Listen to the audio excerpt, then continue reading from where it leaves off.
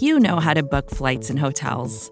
All you're missing is a tool to help you plan that unbelievable travel experience. That's why you need Viator. Book guided tours, excursions, and more in one place. There are over 300,000 travel experiences to choose from, so you can find something for everyone. And Viator offers free cancellation and 24/7 customer support for worry-free travel. Download the Viator app now and use code Viator10 for 10% off your first booking in the app. Find travel experiences for you. Do more with Viator.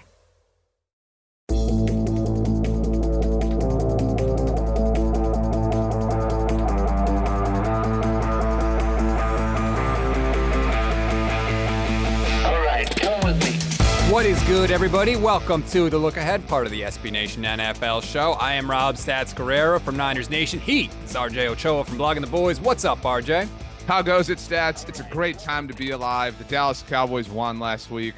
Something that everybody needs to know still, even on Thursday. Survivor is back in our lives, premiered on Wednesday night, a 2-hour premiere. Jeff Probst, the best host in all of television. The Dallas Cowboys and Philadelphia Eagles square off this week, so lots of high energy flying around the SB Nation universe. I have a coffee in my hand, if that isn't obvious, and it's great to be here looking in your beautiful brown eyes.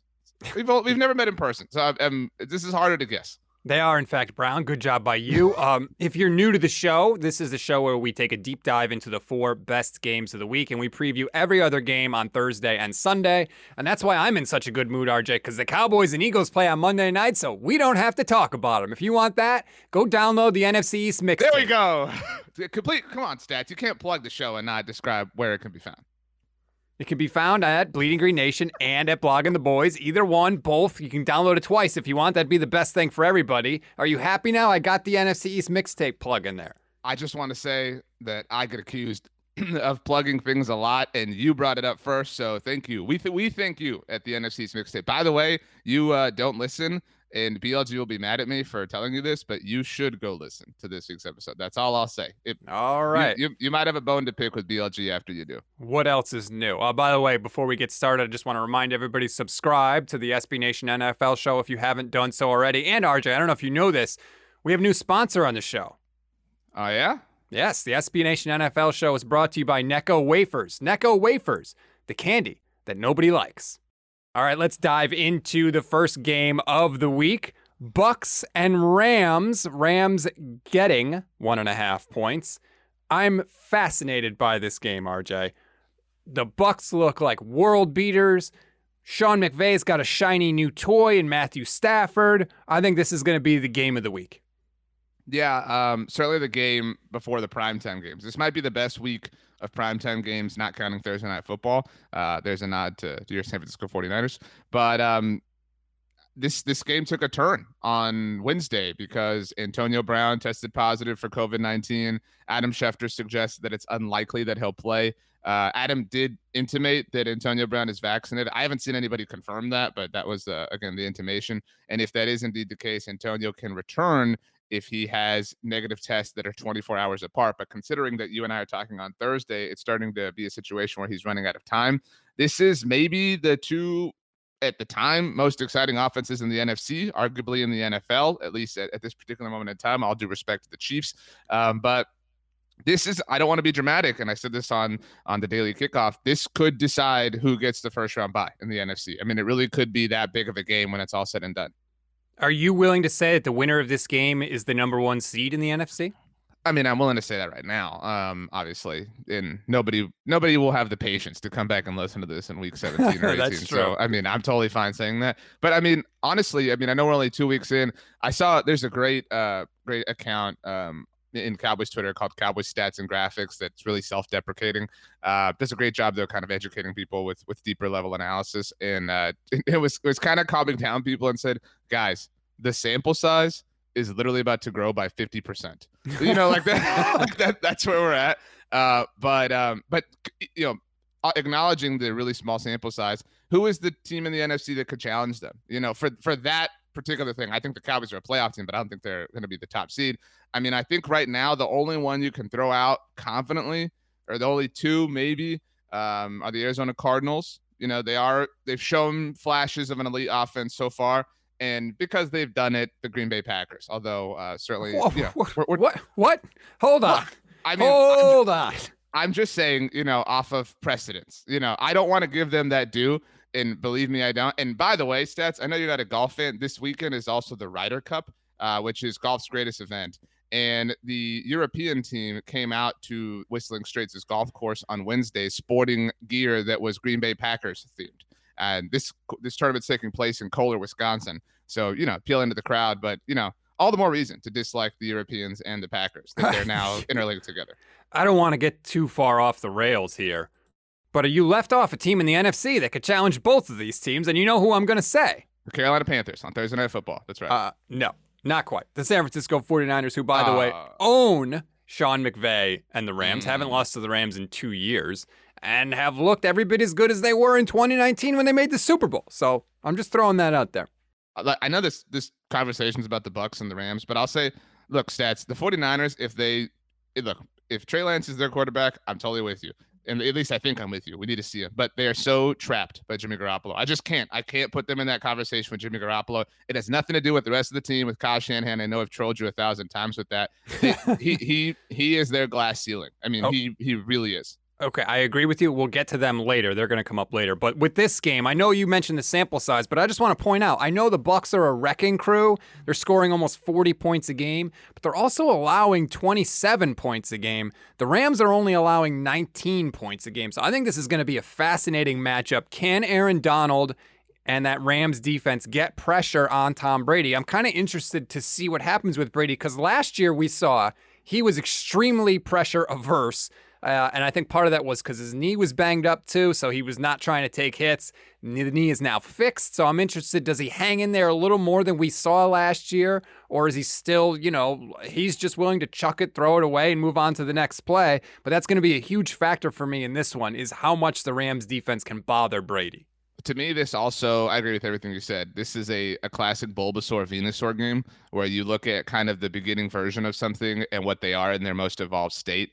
And I know everybody thinks that Sean McVay's most evolved state is Bill Belichick. It's not. It's Bruce Arians. Because when Sean McVay's that old, he's still going to be like all up in the media, still, trying to be charismatic. Like Sean McVay's not going down the Bill Belichick, archetype path in terms of character and personality. And these two teams are like weirdly intertwined. Jameis Winston had that really big game a few years ago when they went to LA and beat the Rams when the Rams were kind of at the height of their powers.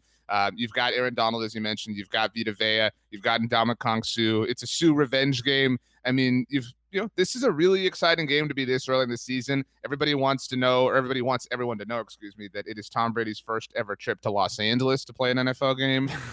So we've got that element going on. And one last thing that I have to say here, Stats, I owned up to this on Twitter on Wednesday, and I think you'll disagree, but I'm blessed to have a couple of platforms, to talk about football.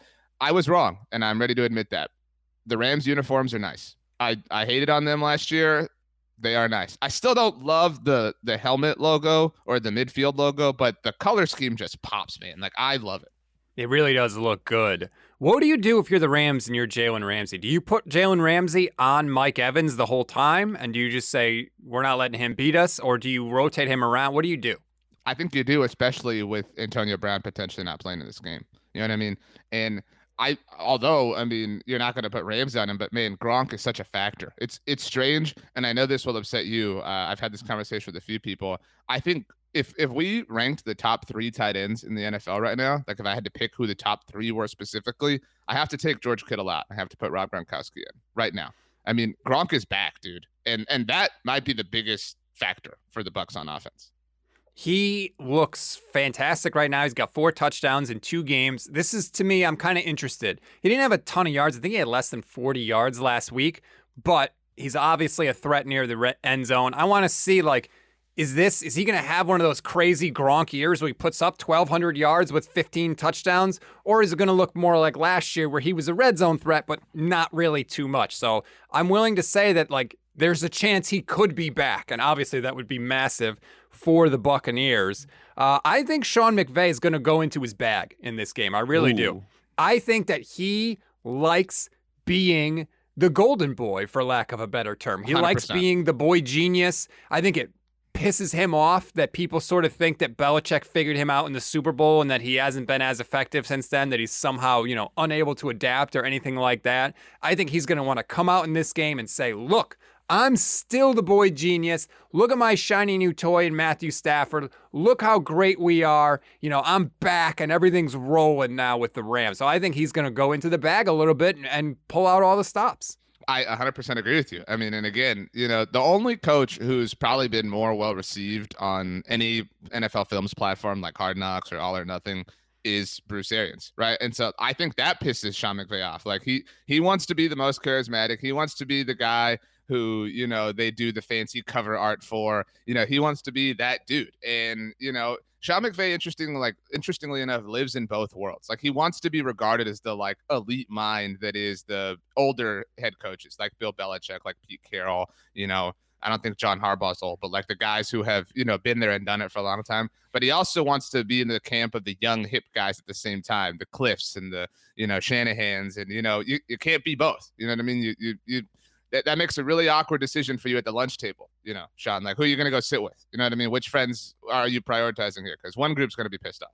He's very, very concerned about his image. And one thing that always sticks with me, when I was producing Pro Football Talk, we had Sean McVay live on our set. We were at the owners' meetings. And Sean McVay, when he came on the show, made it a point to shake every single person's hand that was on the set. Me, the rest of the crew, camera people, everybody. He made it a point to do that before he started his interview. You don't do that accidentally. You do that for a reason. He wants to create this goodwill. He wants to be the media guy. So I think you're going to see it. I think it's going to be awesome for us as fans. I think it could be, the over-under for the game is 55. I would take the over, to be honest. I think this could be like Rams-Chiefs was back in the day. It's crazy how long ago that was. I like to look at time sometimes through this prism. No, don't do that. Don't do that analogy. I hate that analogy. Listen, it's super long and confusing. Don't do it. The same distance of time exists between that moment and our current moment as it did the Broncos winning the Super Bowl and that moment. That's crazy to me. Yeah, I still don't think that's easy to understand. Whatever, for people. Go to the next game. Just go to the next game. Speaking of the Chiefs, Chargers at Kansas City. Chiefs giving 6.5. For what it's worth, Mahomes is 4-1 against the Chargers in his career. My question with this one, RJ, when do we start to worry about the Chiefs' defense? I know it's a small sample size. It's been 2 weeks. They are dead last against the run. They're giving up over 200 yards per game on the ground and allowing 7.6 yards per play. So there is a school of thought that, look, you've got Patrick Mahomes. Your defense can suck. He's going to bail you out every week. But that's just not sustainable. It's not. I mean, it will happen more often than not, particularly because Patrick Mahomes is Patrick Mahomes. But that is just not sustainable, especially when you run into an offense that can also put up a lot of points. I think that, a reason a lot of people, picked the Chargers to win the AFC West over the Chiefs was, and I believe it was Dave Damashek that put it this way. I think the difference between the two teams is defense. I think the Chargers defense is much more better than the Chiefs offense is better than the Chargers offense. Does that make sense? Nope. Say it again. the advantage that the Chargers have on defense compared to Kansas City's defense is greater than the advantage that the Chiefs have on offense to the Chargers. And so that, it's not a wash in that sense. Like if you do the math, so to speak, there is an advantage to be found inherently, and it is on the defensive side of the ball. Now, I'll say, the reason for that advantage on the Chargers is Joey Bosa. He's the X factor. Derwin James is there. And look, I don't want to turn this into pounding my chest over the Cowboys, but Joey Bosa went up against a second-year undrafted free agent tackle last week in Terrence Steele and lost. Micah Parsons had a better day rushing the passer than Joey Bosa did in his second NFL game. And so maybe it was an off day for Bosa. Maybe Terrence Steele is going to turn into a Hall of Famer. There are a lot of different factors there.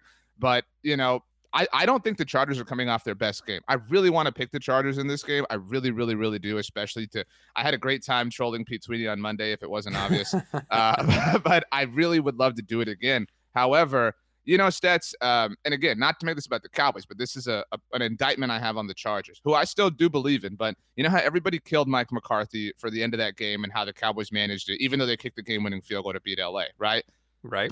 Brandon Staley had all 3 timeouts and didn't burn a single one. Was completely not concerned with preserving time to give Justin Herbert the ball back, because while it was, touch and go, the Cowboys were in field goal range. Like that was the time where Brandon Staley had to say, crap, I need to get the ball back. And it was his second NFL game. I still do believe in him, but that was I think that was a bigger mistake than Mike McCarthy's ultimately. And you could argue it did cost his team the game. So right now, and the Chiefs are so good when they're upset and they're pissed off. And I think that they have really not liked this week, and everybody kind of dancing on their graves a little bit after the Ravens beat them. I think this could be a Chiefs statement win, unfortunately.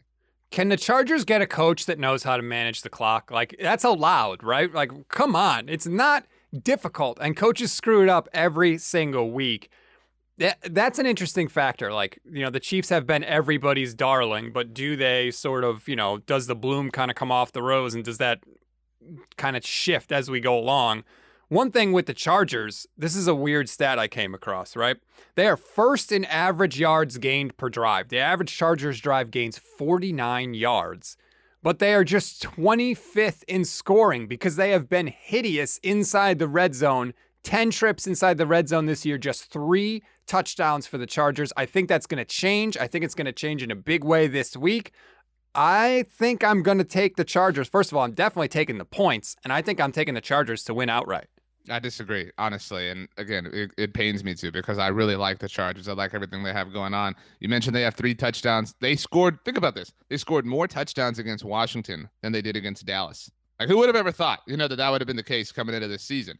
And, Justin Herbert threw a red zone interception last week. And it wasn't like a great break on the ball. It was just threw it right to DeMonte KZ. I mean, just a really bad moment for the Chargers. And they've had some weird things happen too. There were a lot of penalties last week against Dallas both ways. They also had that really weird play against Washington, what was ruled a fumble that Justin Herbert threw that ultimately went out the back of the end zone. So they've had some chargering going on, unfortunately. But we talked about Sean McVay and caring about how the media views him. I don't think it's to as strong of a degree, but I do think the Chiefs are bothered that, people think that they're vulnerable. People think, like, I think the Chiefs feel like it's an insult that anyone could ever think that any other team is even remotely close to their level, despite the fact that they lost the Super Bowl last year. So I think this game might be close, but I think this is a game. I don't think the Chargers know how to cut a team's head off, and that's what you have to do to the Chiefs. That's what the Bucs did. It's a great point. And we saw the Browns not know how to do that. It's like when you watch a scary movie and the good people like hit the bad guy with a baseball bat and then walk away and leave the bat right. there. You know what I mean? It's like, dude, no, you got to end this. And that's what the Browns did to the Chiefs. And then 20 minutes later, the bad guy's back and you're like, oh, well, these are the consequences of your own action. And the Chargers just do not know how to do that right now. And so I could see it being touch and go late and then some crazy Chiefs stuff happening where they pull away and they cover. That's a really, really good point. Do you have that killer instinct, that finishing instinct, to step on your throat kind of a thing? The Chargers never seem to, and we'll see if they can pull it off this week. All right, let's take a break. We still have 2 more deep dives to take and our lightning round. I know you're going to want to troll me with 49ers Packers, so we'll get to that. And we'll get to what I think could be one of the most interesting games of the week because of a rookie quarterback finally getting a chance to start. Back here on the look ahead, still taking our deep dives into week 3. Next up, Sunday Night Football, RJ. It's Packers, it's 49ers. Surprised that the spread in this one is just 49ers by 3.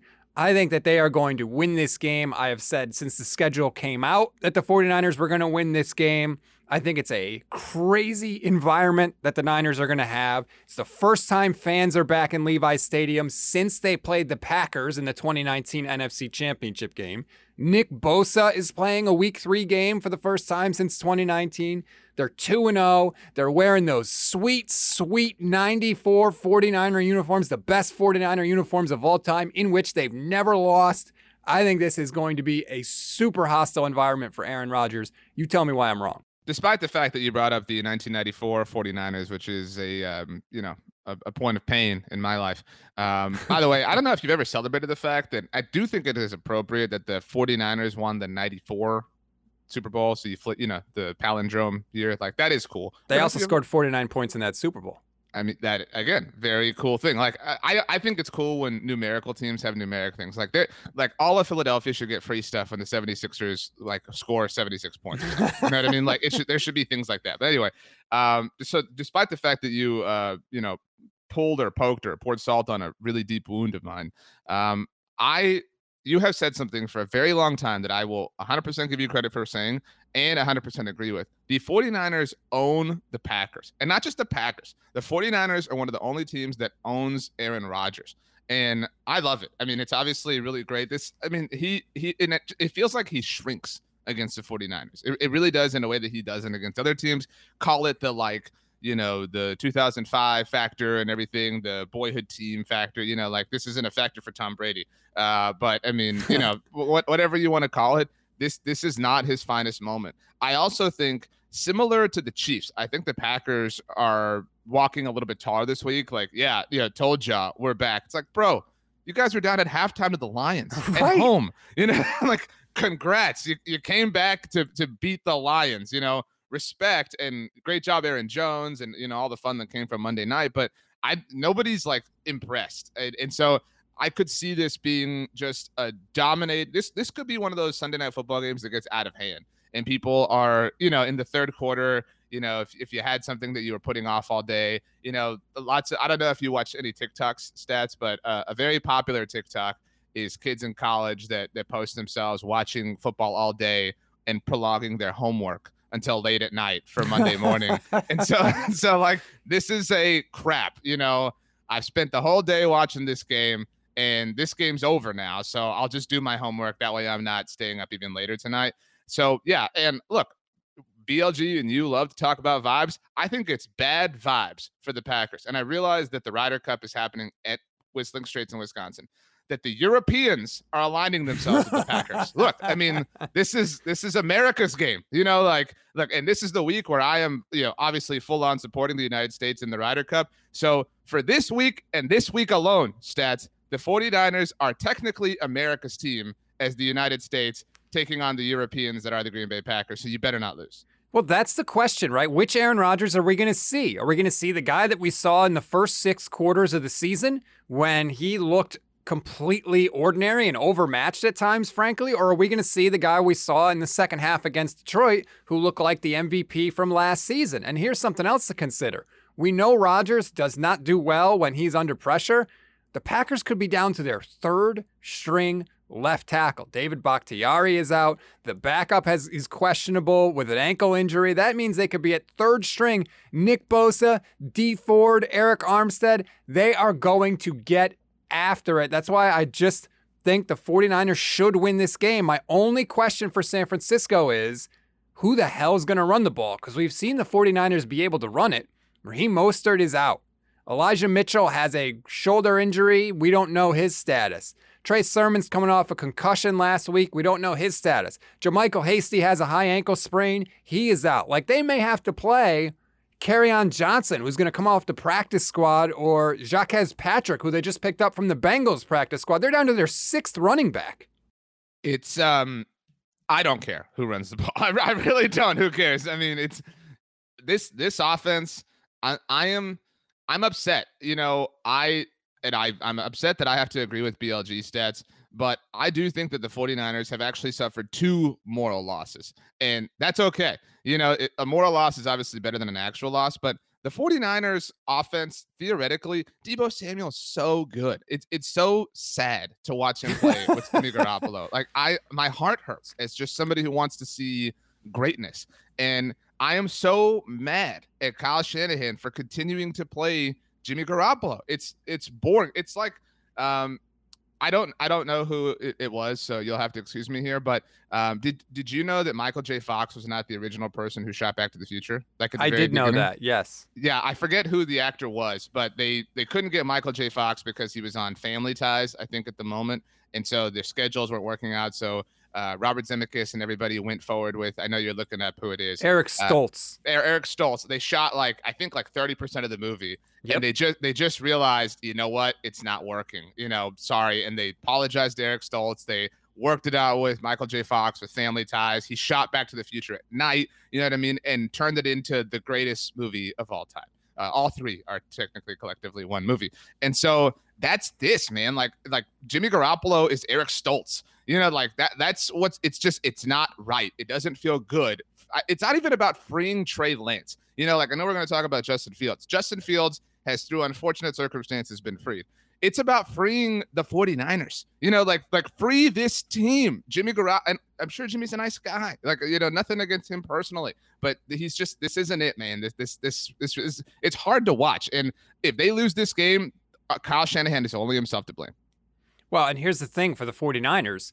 They got Packers, they got Seattle the week after that, and they have Arizona the week after that. So, you got to get your house in order. You got to get yourself right here. You can't be scoring 17 points. That's not going to be good enough in the next 3 weeks. So whether it's Jimmy Garoppolo or whether it's Trey Lance, they need somebody that can put up some points. I do think there's a chance to see Lance more in this game because I think that might be a way for Kyle Shanahan to get the ground game going with some of the running backs out. I think he might turn to Trey Lance a little bit. I certainly hope he does. Maybe there's an element where he wants to unveil Trey Lance at home and unveil his shiny new toy like Sean McVay. But I hope he does because you're right. The players, the pieces are in place for San Francisco to have a dynamic offense, and they had 14 yards in the first quarter last week and no first downs. So I do want to say two last things, stats, before we leave this game, and they technically have nothing to do with this game. All right. So first of all is I have a tweet to read you, and in looking at the tweet, I saw a spoiler for a show that comes on Wednesday nights that I haven't had a chance to watch. Don't tell me the spoiler for What If. I don't want to know it. I don't even. Oh, I haven't gotten there yet in my Marvel path, so it wasn't that. So I won't tell anybody the spoiler. But there's a show that I watch that comes on Wednesday nights, and I haven't had a chance to watch it because I'm working like a madman, and I just saw a spoiler for it on Twitter, so I'm pissed. But anyway, the tweet that I was going to read you is actually about the Chiefs, not the 49ers. What did we just say? We just said that they are a team that really is upset that anyone would ever assume them to not be flawless, right? The fact that anyone could ever assume any other team to be better than the Chiefs is an insult to them. The Kansas City Chiefs Twitter account, Stats, just tweeted a little video, and the text in it says, "We're 31-5 against the AFC West since 2015. Every other team in the NFL has lost at least 10 divisional games in that time," with the mind blown emoji. Chiefs, chill out, dude. Don't be so insecure about stuff.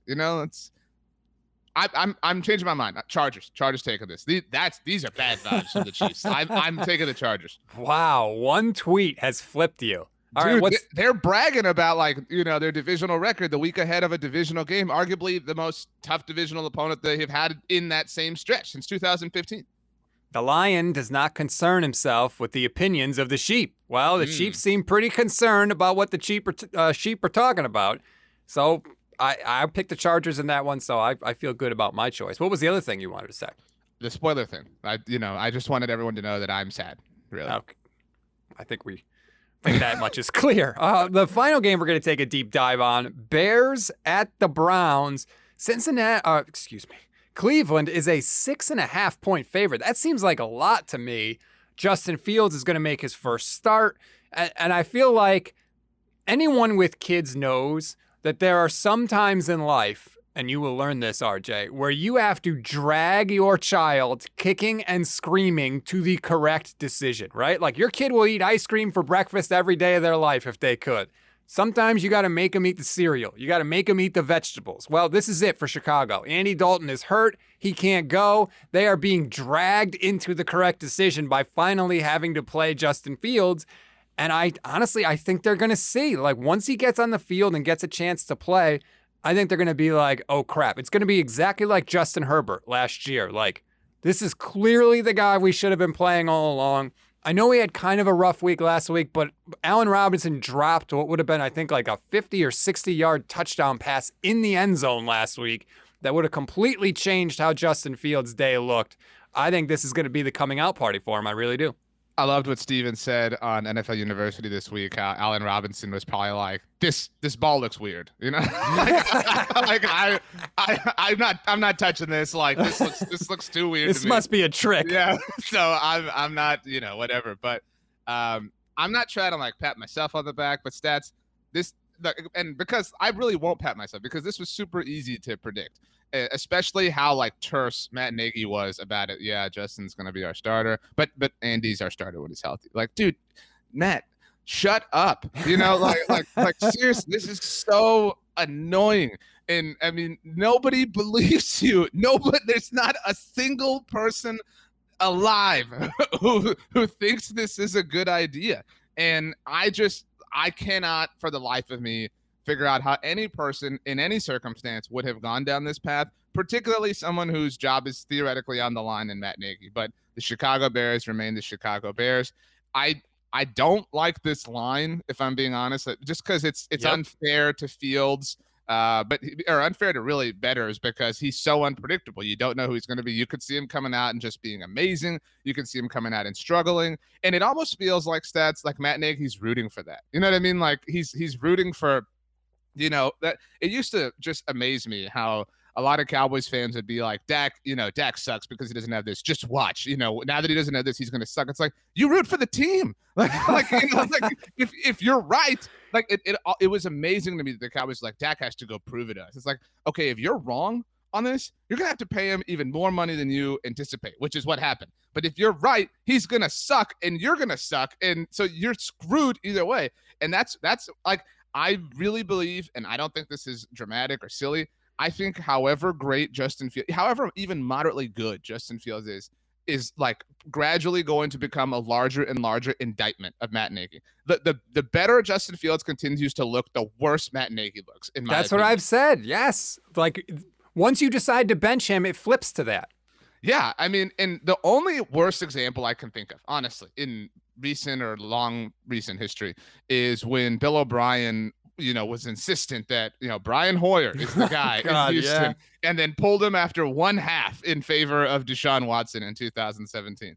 And so that was even worse than this. But yeah, dude, Justin Fields is going to come out and now, and look, maybe he did this as an act of nobility, but Matt Nagy has at best fallen on a sword for Justin Fields, because when he is great, and it might not be Sunday against Cleveland, but it will happen this season. When he is great, every Bears fan will hate Matt Nagy because they will say, this is like, we should be 2-0. If you started Fields, we would be 2-0. You know what I mean? Like, you wasted all of our time. Then alternative, you could have signed other people with Andy Dalton. Like, people will take this to ridiculous measures.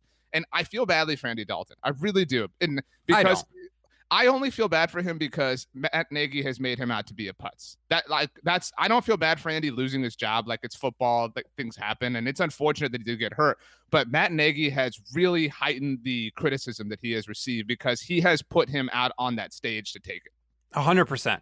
Every bad throw Andy Dalton makes is magnified because of the decision that Matt Nagy made.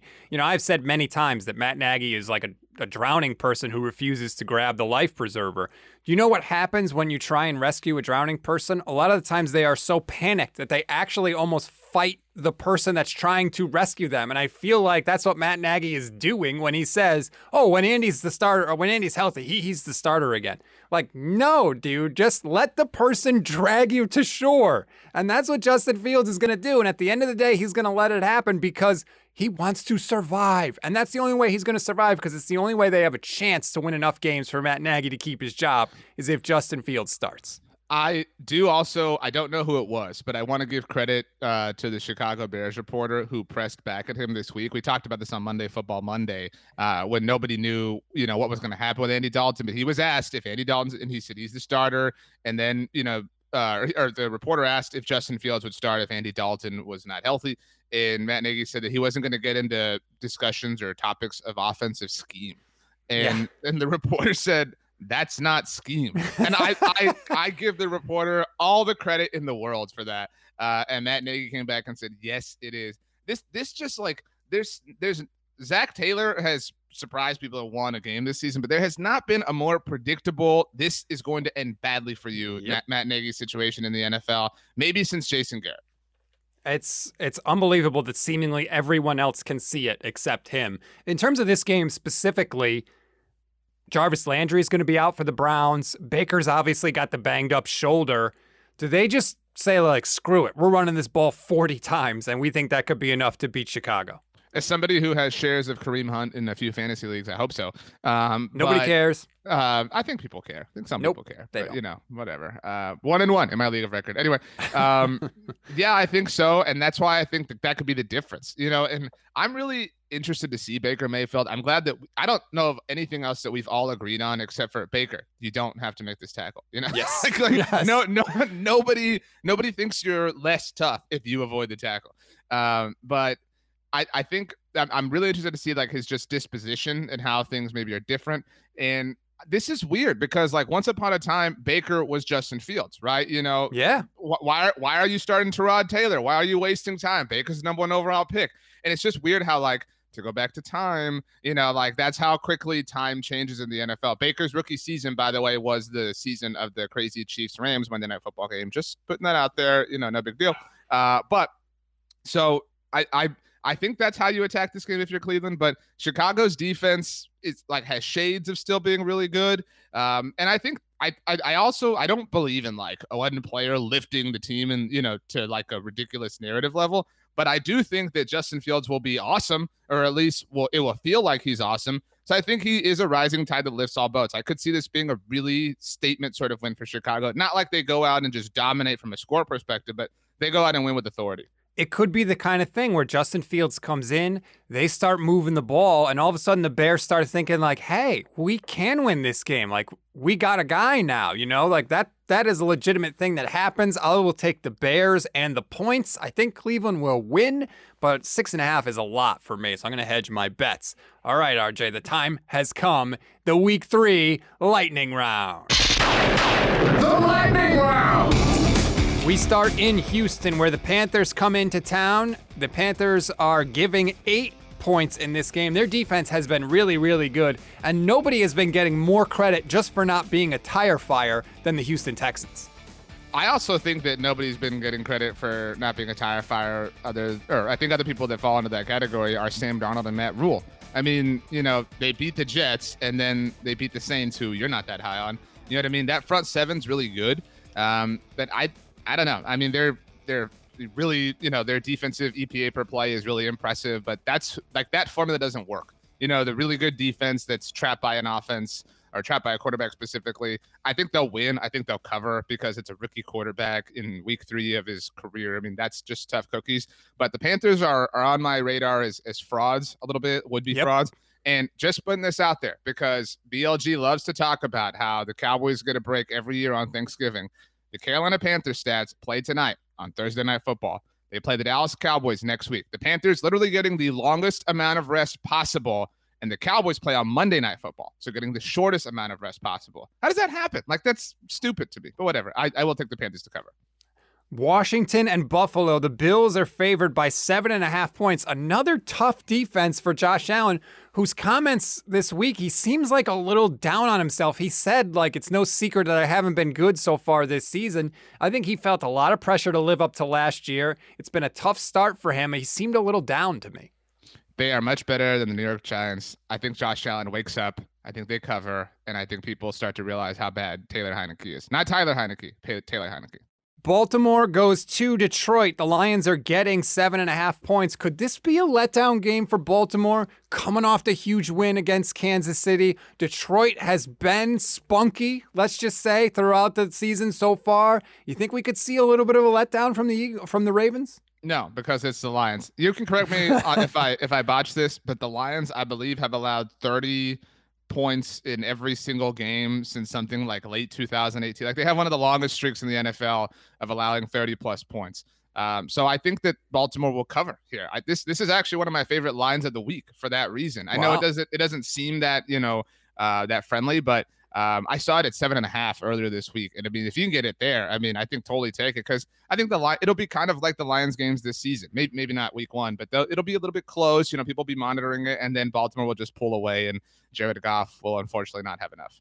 Jared Goff will be Jared Goff. Indianapolis travels to Tennessee. The Titans are giving 5.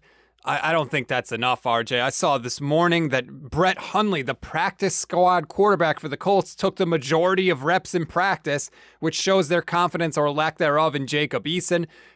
Carson Wentz has sprained every ankle that he has. They don't know if he's going to play. That could be literally a Sunday decision. The tires are off the car early for Indy. I think Tennessee is going to whoop them, especially coming off a nice comeback win against Seattle. I feel badly for the Colts offensive line that they've had to take heat when Carson Wentz has been Carson Wentz. Yeah, this is going to be bad. Tennessee easy. New Orleans goes to New England. The Patriots are giving 3. This is going to be a nice litmus test for me for the Saints, right? Jameis looked really good in week 1. Then he looked like Jameis Winston last week. Well, now you got to play Bill Belichick and his defense when they're coming off an absolute shredding of Zach Wilson the week before. Let's see if Jameis really is this new and improved guy. I wouldn't touch this game personally. Like if I had to, like some people do like leagues where you have to pick 10 games and things like that. Like I wouldn't touch this one. It's a little weird to me. I'll lean New England, but it's the one I feel the least confident in just because ultimately it comes down to Bill Belichick versus Sean Payton. Atlanta goes to New York to take on the Giants. This is the most amazing stat. It actually took me a while to research this, but I couldn't believe it. The Giants are giving 2.5 in the game.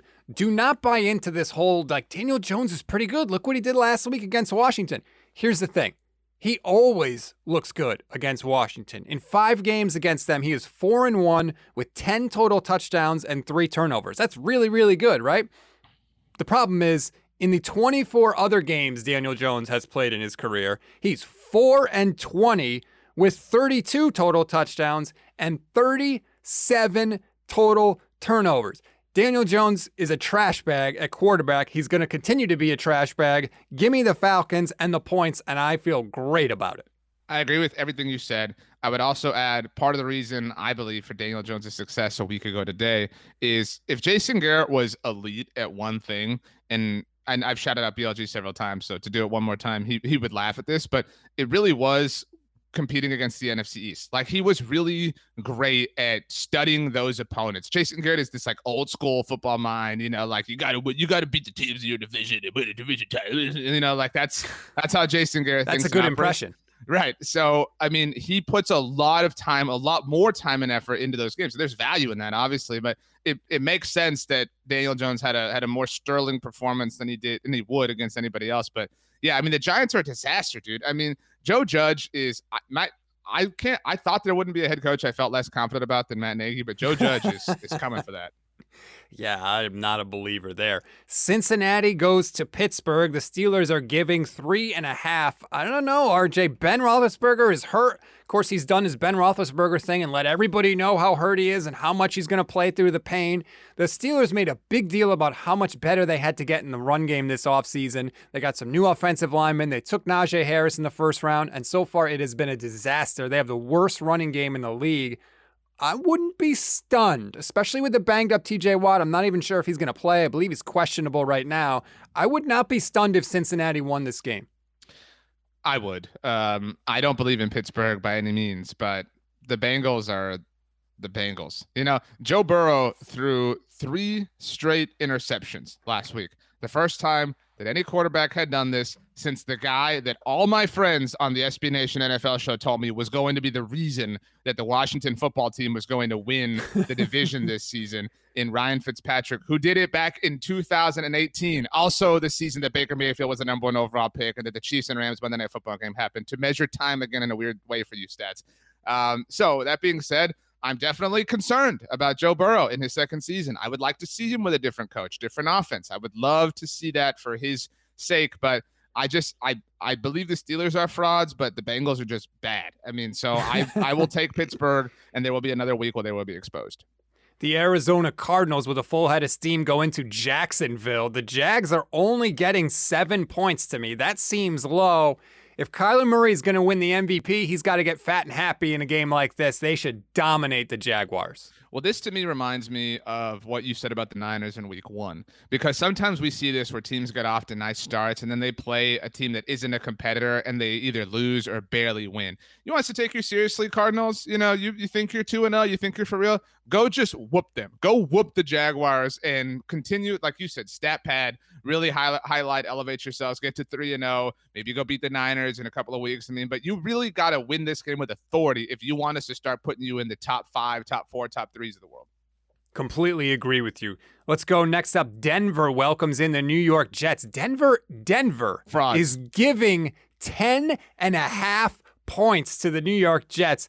Two things for me in this one. One, I want to see how Zach Wilson bounces back. Rough game for him last week against Belichick with the 4 picks, but that happens to rookies have games like that. The important thing to me is what he does next. Denver has a very good defense still.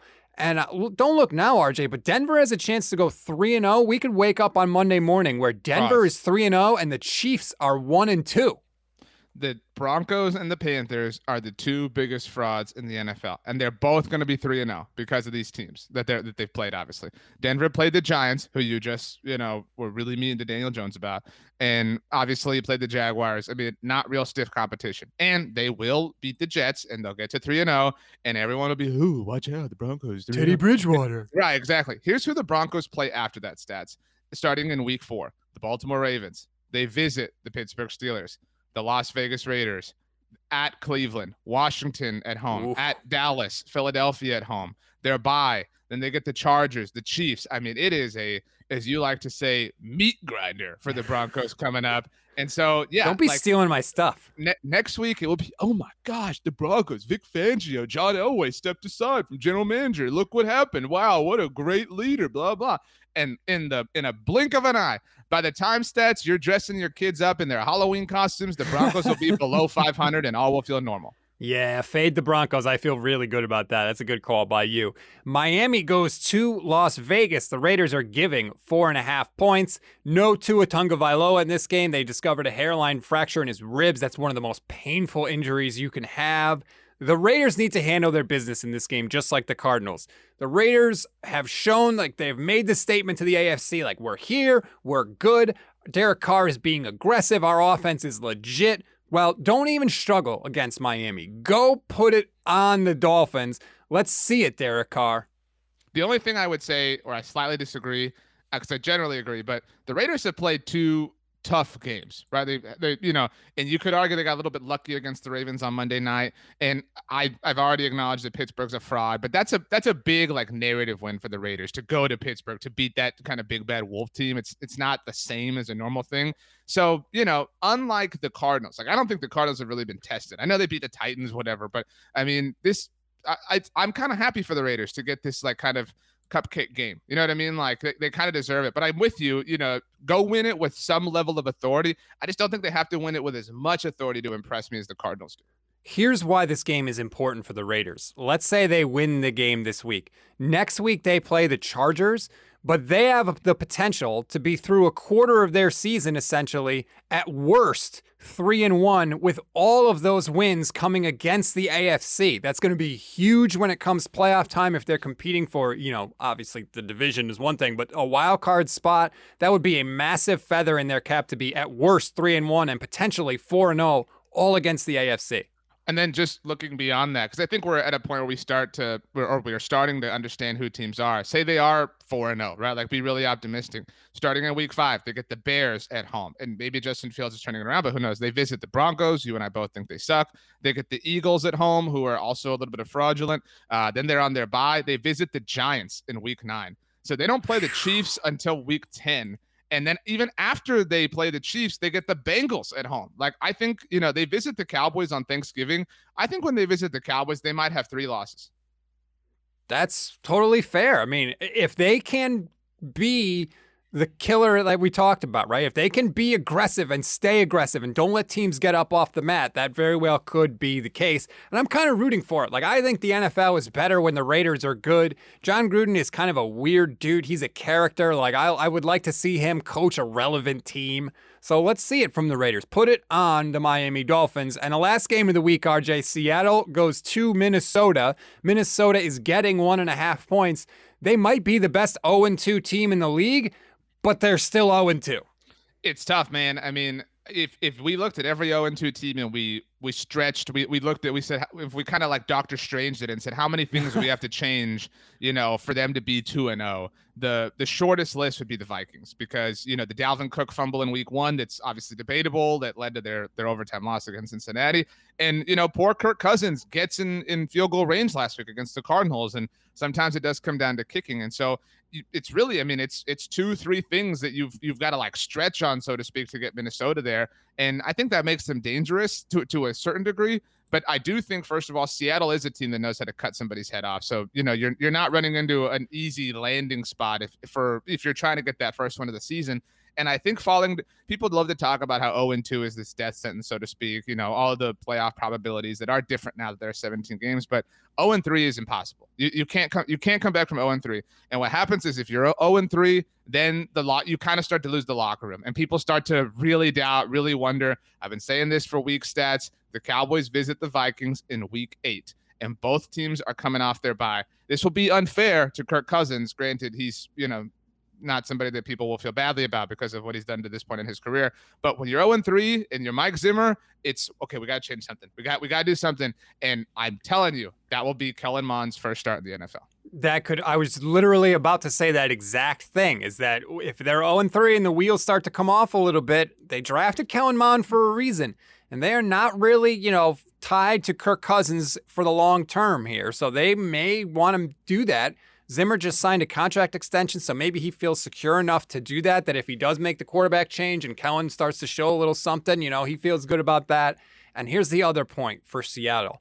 In a loaded NFC West, you cannot start the season 1-2 when potentially the Cardinals could be 3-0. Maybe the 49ers will be 3-0. Maybe the Rams will be 3-0. You cannot go 1-2. That was a bad loss last week against the Titans. They were winning that game. I think it was like 24-9 at one point. Titans had a 14% win probability with 13 minutes left in the fourth quarter. It's a bad loss, especially at home. You have to handle your business if you're Seattle, because after the Minnesota game, you go to San Francisco, then you play the Rams, then you play the Steelers. You need this win if you're the Seahawks, and I think Russell's going to come out. I think he's going to be aggressive, and I do think the Seahawks are going to win, and I think they easily cover the 1.5.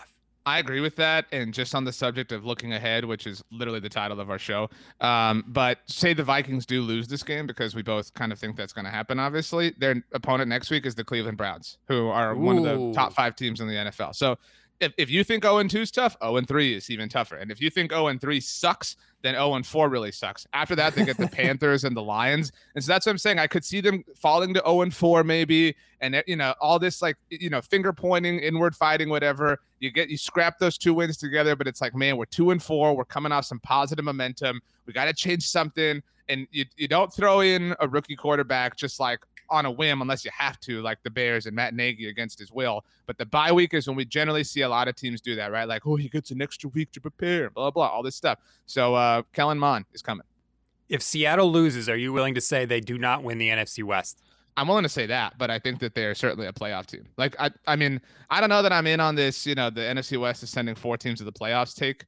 But Seattle will stabilize, and we're talking, you're talking at least about the NFC West and how everybody, theoretically could be undefeated except for Seattle, but the self-cannibalization will happen, these to help, and this will hurt Seattle too, potentially. But if Seattle wins that flip of the coin, so to speak, and the other team, if all those other interdivision games fall the right way for them, it could still work out.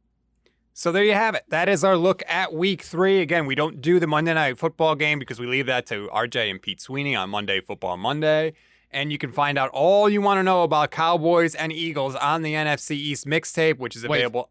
Wait, Stats. Wait. I need you to pick Cowboys Eagles because you won't be on Monday Football Monday. So I need you to pick it. Man, I actually was pretty impressed by Jalen Hurts, but I got to go with the Cowboys.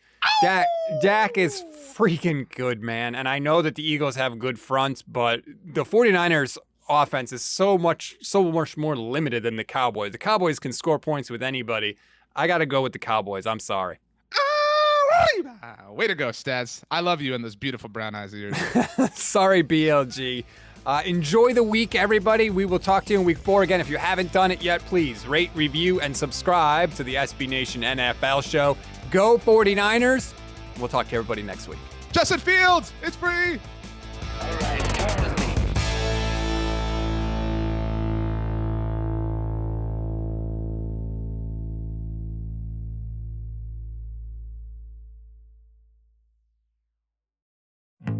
Support for this podcast came from SAS.